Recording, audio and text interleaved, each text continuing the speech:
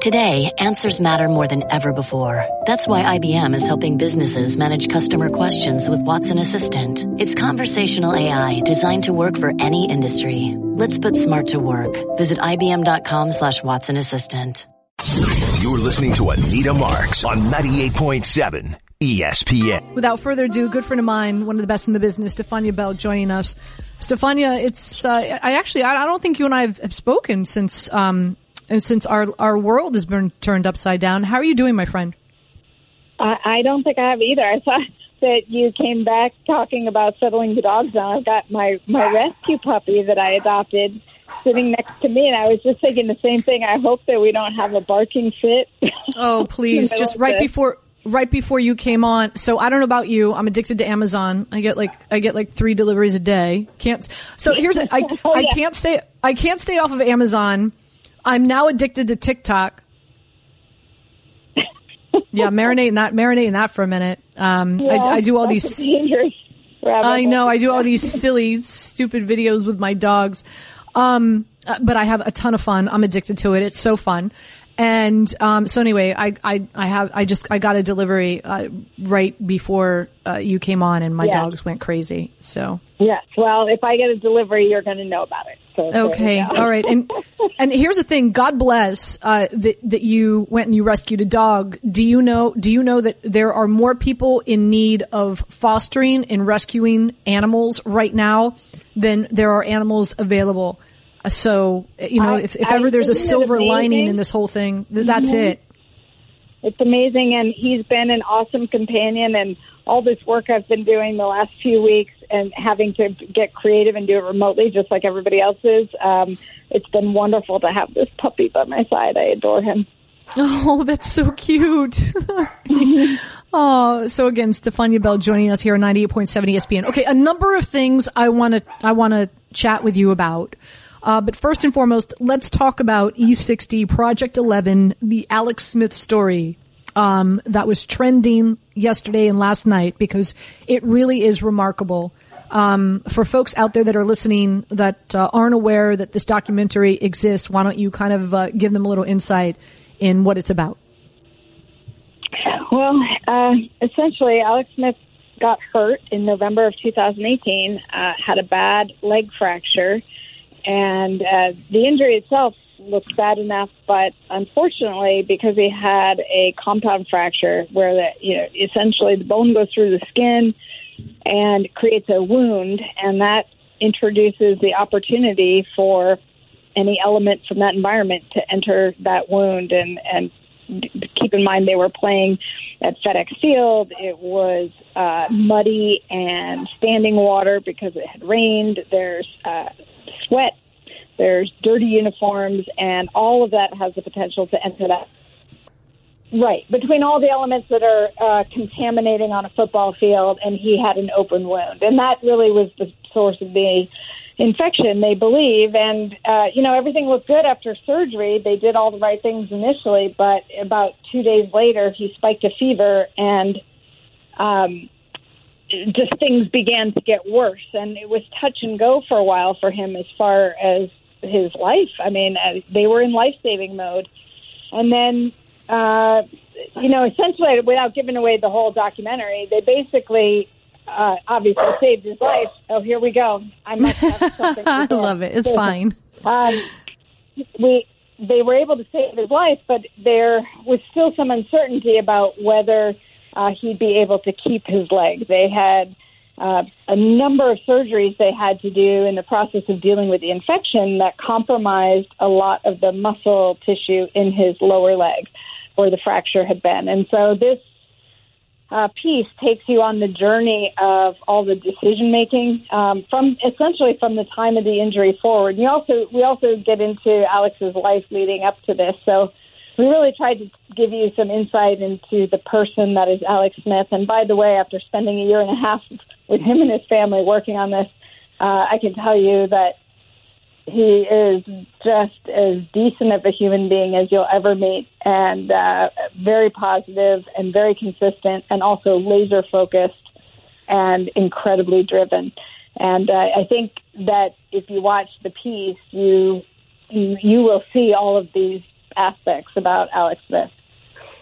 Yeah, it's really sensational, and you and ESPN and the folks who produce E60, and it's so well done. And I'll be honest with you, I'm sure you feel the same way. Like, based on how successful the Michael Jordan documentary has been, and we have episodes 5 and 6 coming up tomorrow, on top of this, on top of the way that the NFL draft broadcast went off seamlessly. I'm really, really proud of our network and the work that a number of people are doing in such trying times. So congratulations, my friend. I'm really proud of you, and I'm really proud of this project. I think it's excellent. Oh, well, thank you. And I think, one of the reasons it may have resonated with so many people, and I grant you, we understand there weren't a lot of options. So some people may have been watching it because they didn't have much else and you're looking for something in the sports world to latch onto. But I think it is inspirational, and it is a story of perseverance and hope. And I think people are looking for things like that right now. And it may have actually resonated even more with folks just given the times we're living in. Absolutely. Absolutely. Well, Stephania, before I let you go, I just want to get your take on a few other things. Actually, I've received a few calls today talking NFL and some question marks in regard to, why hasn't Cam Newton found a team? Why does anybody want Andy Dalton? I think both circumstances are different. And again, I'm assuming here, curious to get your thoughts. Like, do you feel that a big reason why Cam Newton has not found a landing place yet is because of COVID-19 and teams, medical staffs have not had an opportunity to spend some time with him and evaluate him? Is that one of the big reasons? I mean, I don't know for sure. I'm not privy to that, but I certainly believe that's at least a significant part of it. When you're talking about an athlete who missed all of last season, all of the regular season, and was coming off an injury with his shoulder that he had surgery before. So, he had shoulder surgery. Heading into 2019, there were some question marks about his shoulder.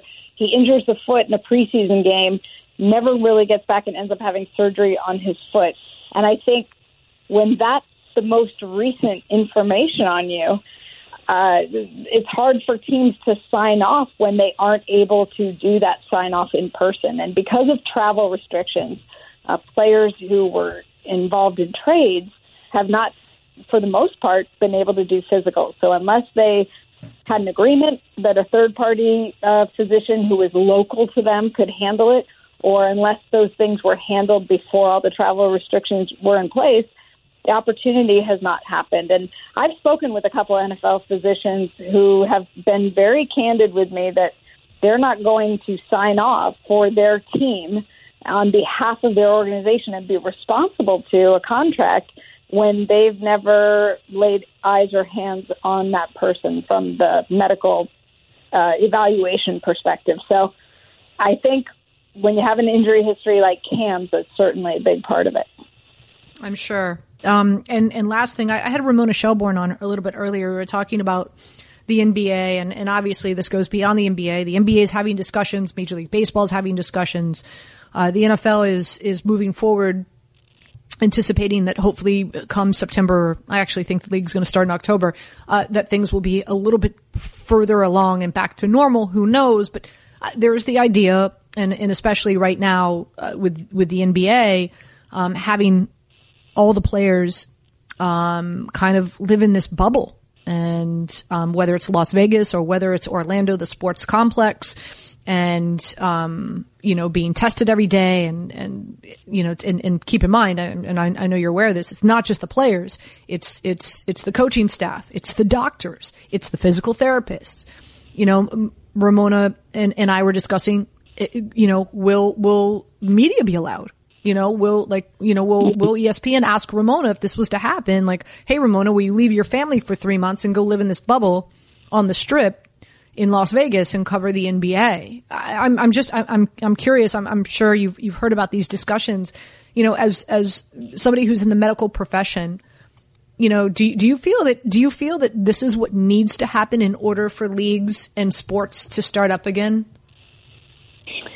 I honestly don't know. I think the rules change for how we get through this on a daily basis. And the problem is if we understood the disease better and we knew how it would respond and we knew more about the pattern and what to expect, we could set a plan. And the problem is everybody's, kind of throwing darts at ideas without any certainty behind them. And that's no one's fault. It's just what you're trying to do when you're dealing with a pandemic that has people puzzled about what the future holds. In addition to all the people that you mentioned, don't forget the officiating crews.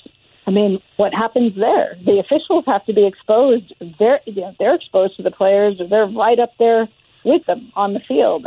What happens with them, and how do you rotate officiating crews? You're going to make them stay away as well. There's a lot to consider. I think people think players getting back on the field, what happens with the players, but there are a lot of other folks who are involved in terms of putting on an event that have to be taken into consideration. And liability, you hate to say it, but it's always a factor. It just is. What if everything gets laid out and then somebody gets sick and there's a major problem? I think those are all the conversations that are happening in the background that, of course, we're not necessarily privy to, but these are all the unknowns. And at some point, I do believe things have to start moving at some point. And we're not going to have all the answers.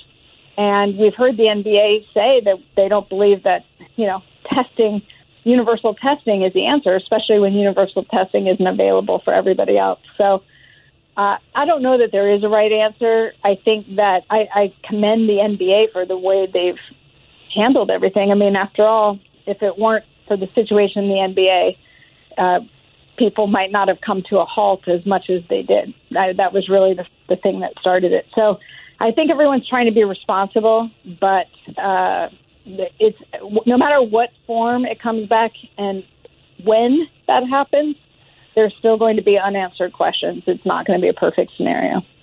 I recorded a podcast with Michael Collins, aka the Caddy. Mm-hmm. If you do follow golf on ESPN, I know. No, I know you do. I'm just smarter listeners out there. He's known as the Caddy. He's like a roving reporter on the tour. And so I did a podcast with him. You can listen to the podcast. By the way, it's very, very informative. On our 98.7 ESPN website. Shameless plug, not so shameless. But what I want to share with you is, so the PGA Tour is supposed to kick off at Colonial in Texas, in 6 weeks. And so he said he's made some calls out there to talk to some of the government officials and those to where are the players going to stay? The response was, we have a few hotels picked out. Okay, well, so how's that going to work? Is nobody else going to be in those hotels? Is it only going to be the golfers and their caddies and their families? And then what about your hotel staff? Like, your hotel staff's going to be quarantined. They're not going to be able to go home, right? Well, we really haven't made decisions on that yet. Stefania, they're 6 weeks away. Like, what do you mean you haven't made decisions on that yet? So, just to kind of give you a little brief part of the podcast, it's very, very, it's fascinating to me. You're 6 weeks away and government officials in Texas haven't crossed their T's and dotted their I's in regard to how are you going to host a PGA Tour event? Like, really? The logistics of all these things is incredibly challenging, and I think the other big challenge is you're talking about people who have to move. So even if people are coming to an area, let's say people are coming to Texas, they're coming from all different places. You have to decide how you're going to address that. I mean, everything has to be come to resolution through regional practices, and I think the NFL is certainly looking at that in terms of that's why they have an independent third-party physician can do physicals if it doesn't involve travel, because there's just this idea that some things can happen regionally. There might be, I know some orthopedic surgeons who've gone back to doing elective cases where they were shut down from doing that for several weeks. So you can see that things are returning to some level of function, but when you're bringing people in and moving people across regions, that's when things get even trickier. And I think that's going to be the biggest challenge for the major sports leagues, because it's either you're dealing with people moving from one region to another, which presents a certain kind of risk, or you're trying to tell people, you're going to be holed up here for X amount of time, and once you're here, you can't depart. And that probably means everybody who's associated with that league. It's really fascinating. It's really interesting how this hopefully how this all plays out, and hopefully we'll have sports back in action more so sooner than later. By the way, I took the antibodies test yesterday. I through Quest Diagnostics. I came back negative. I came back negative. So a part of me wanted to have the antibodies. Right. Although here's what I would say, because they don't know how the body whether the antibodies, like what the length of protection from said antibodies would be, there could be a false sense of security because, look, there are some things you develop antibodies and you're resistant to for a year or two, and some things you're resistant to for a lifetime. And because this virus is new, we don't know, even if you've been previously ill, exposed, developed antibodies, how long that protection will last. And so the last thing you want to do is have people say, well, I got the antibody test, I've got the antibodies, so I'm immune. And you really have to still practice distancing and wear PPE and all of those things, because we just really don't know what the immunity is really going to be, even if you have these antibodies that have been developed. My friend, thank you so much for giving us some time on this Saturday afternoon. Really do appreciate you. And again, really, really proud of you and your work. If you haven't seen the documentary, I highly recommend you do so. E60 Project 11, all about Alex Smith, quarterback Alex Smith, and his, journey, and his struggle, to get back into the NFL. Thank you, my friend. Yeah. Thank you. You can catch it tonight at 6 p.m. or tomorrow at 11 p.m. after the airing of The Last Dance on ESPN2, both tonight and tomorrow. Fantastic. Great to hear your voice. And Same. And so glad that you have a new buddy. What's his name, by the way? His name is Rico. Oh, Rico Suave. Rico Suave. Rico happened to be a rescue from Puerto Rico, and that was his name, and I loved it. So I love it. I could hear the happiness in your voice and the joy that he brings you, and it's so awesome. Thank you, my friend. Take good care. Stay safe. You got it. She's Stephania Bell. Dan, Jeff, hang tight. We'll get to your calls as soon as we get back. 98.7 ESPN. You're listening to Anita Marks on 98.7 ESPN.